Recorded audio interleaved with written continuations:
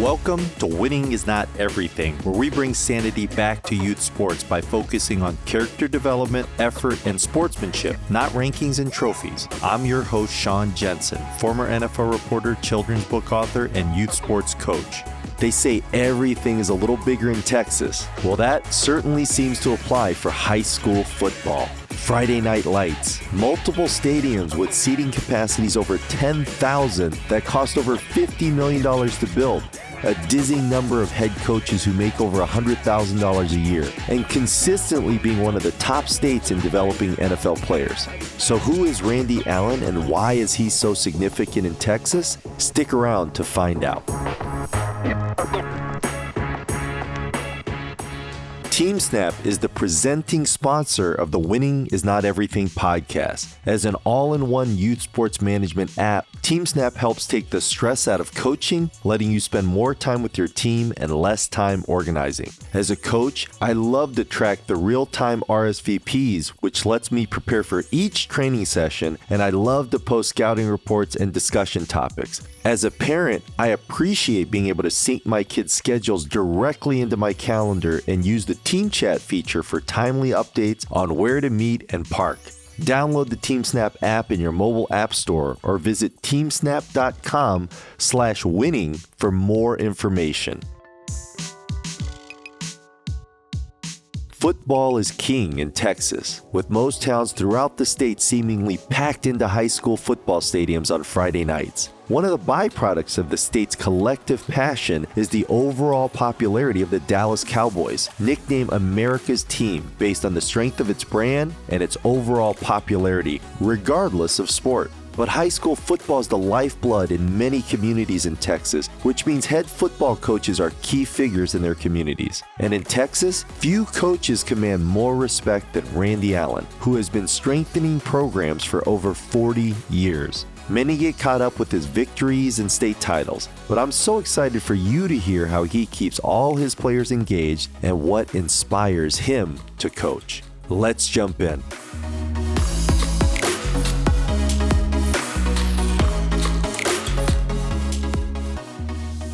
Well, I am so privileged to have with me as a guest Coach Randy Allen, who is one of the most successful high school coaches in the history of Texas. Coach, thank you so much for spending a few minutes with me. Thank you, Sean. Well, Coach, the first question I wanted to ask you is, I know I've seen so many stories about the positivity and the values that are just so central to your program, and I know you've won titles and won a lot of games, but which coach or teacher really encouraged and inspired you most when you were younger? I had great middle school coaches and high school coaches. Wayne Lear was a middle school coach. Moody Connor was a middle school coach. Merrill Green was my high school head coach. Henry Caldwell was my position coach. Hayden Fry was my college coach, and Jerry Moore was my position coach. And Hayden and Jerry Moore are both in the College Hall of Fame as well, but great men that I could follow their example, and they lived their lives in front of me. And I saw the impact that coaches could have on young men like me. And so I wanted to be like those guys. Hey, Coach, what's one of the most valuable lessons you learned from them? I guess the care and the amount of time that they spent being the best at their job, but also they cared personally for me. And we developed some strong relationships. In fact, my first job out of college, I was offered a job by my former head coach, Merrill Green. So I think just the care, I watched them. They were hard coaches on the field, but they were very personal off the field. They were humorous. They took a personal interest. They raised money and concession stand work for sending kids to FCA conference. Wow. Invited my family and I over to eat dinner at night, and I got to know their family. So they were just real life people and still very close friends of mine that are mentors and gave me many opportunities that got me into coaching.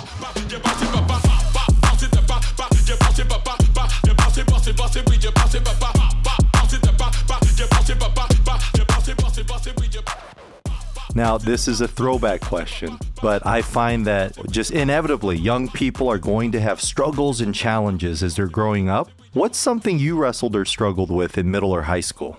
I think in college, I got injured when I was a sophomore. and I was running scout team running back, and I got speared by a teammate on the ground in my ribs, and I was out for a month, I guess, trying to recuperate. But during that sophomore year that I was redshirted, my best friend and I, Cleve Whitener was on defense, I was on offense. We were both redshirted, so we decided that the only motivation was to be scout teamer of the year. So I ran the running back against the first team defense, and my motivation was to get that red Mustang at the football banquet.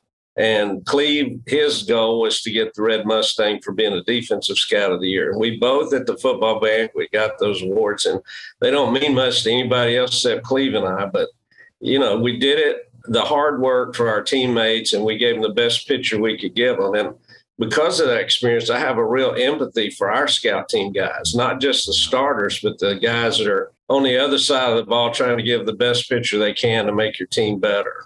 Coach, that's such incredible insight. And I mean, I'm sure you've heard this before, but, it was shown in the movie Rudy, right? In terms of just how Rudy embraced his role as a scout team player, and other players couldn't see it, but the coaches recognized it, right, Coach? Right. Yeah. I'm sure you've had some of those thoughts, right, when you saw that movie about your experience at SMU? Yeah, I'm about the same size as Rudy, or even shorter. Now, Coach, I've seen in interviews, that, I mean, first of all, you played at Southern Methodist University, a huge and successful program in Texas, but you've talked about the fact that you were not a starter and how much you embraced your role in the scout team. But how did that experience impact your coaching philosophy? Well, I started both ways in high school. Well, ever since I started playing, I was playing on both sides of the ball. So what it gave me a better perspective, what every different player is experiencing on a football team. You got starters, you've got guys that are special team guys, and then you got guys that are not playing at all. And I think I can keep morale high on the team because I understand how those guys feel, and they're not forgotten. I mean, we try to recognize a scout team player of the week. We recognize the 12th man, a guy on the sidelines that doesn't get to play but helps maybe get water or helps his teammates out when they come off the field. We do certain things to recognize guys that are not in the spotlight, trying to keep the morale high. And I think you can tell the morale of a football team by looking at the sidelines. And if those guys are engaged on the sidelines, you've really got a team with high morale.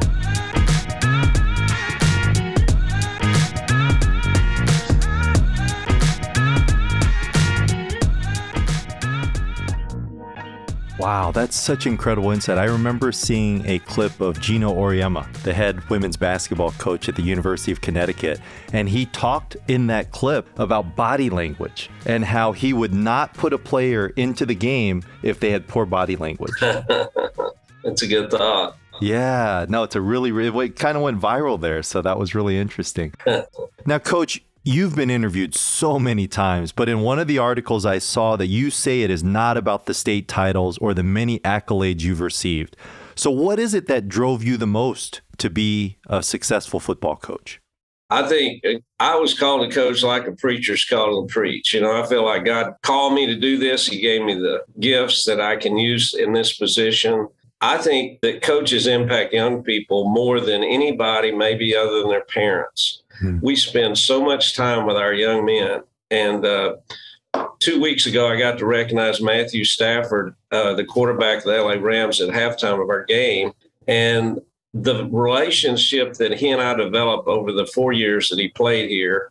And then as he's continued his career, to see him develop as a father and a husband. And he said, Coach, that night was one of the finest football moments of my career. And just for him to say that and to honor him that night, let me understand again how important a coach can, what a difference a coach can make in a player's life. And you don't know what you say or what that young person's going to hear that's going to make a big difference in their life. Yeah. So I think being intentional about what we say to players, taking the time to find out what's going on in their life so that we can say things that mean something to them and have an impact on them. And my goal is every year is to give our team the best chance to win.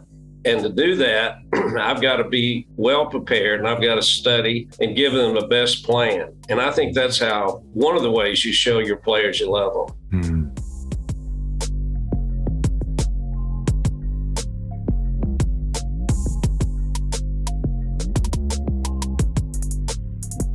Coach, we've all seen the talent that Matthew Stafford has, the athleticism that Matthew Stafford had. That is not a surprise to anybody.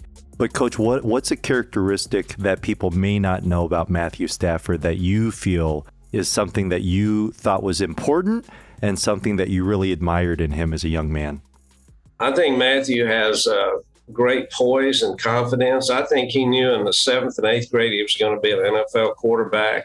I think because of that, if you know his mom and dad, you know where he got his poise from. He is a very intelligent football player, and he understands how a team is bonded together. When he played for Highland Park, our players believed that as long as Matthew was on the field, we had a chance to beat anybody. And if you watch the Super Bowl last year, if you watch the sidelines when Matthew came off the field, he was always encouraging his teammates. He and Aaron Donald was doing the same thing for the defense that Matthew was doing for the offense. But they had a great chemistry on that football team, and you could tell by the way the players reacted to both those two leaders that as long as those two guys felt like they had a chance, those other players were going to believe. Yeah. Thank you so much for tuning into this episode of Winning is Not Everything. Please make sure to like the podcast and subscribe to the podcast so you can immediately get the latest episode. If you have any questions or comments, please visit my website, SeanKJensen.com, and go to the contact page. You can even leave me a voice recording. And of course, I want to thank my presenting sponsor, TeamSnap, the go-to must-have app in youth sports. Winning is not everything, but the 3 H's to be a real hero in life are hustle, humility, and heart. I'm your host, Sean Jensen, and we'll see you again next time.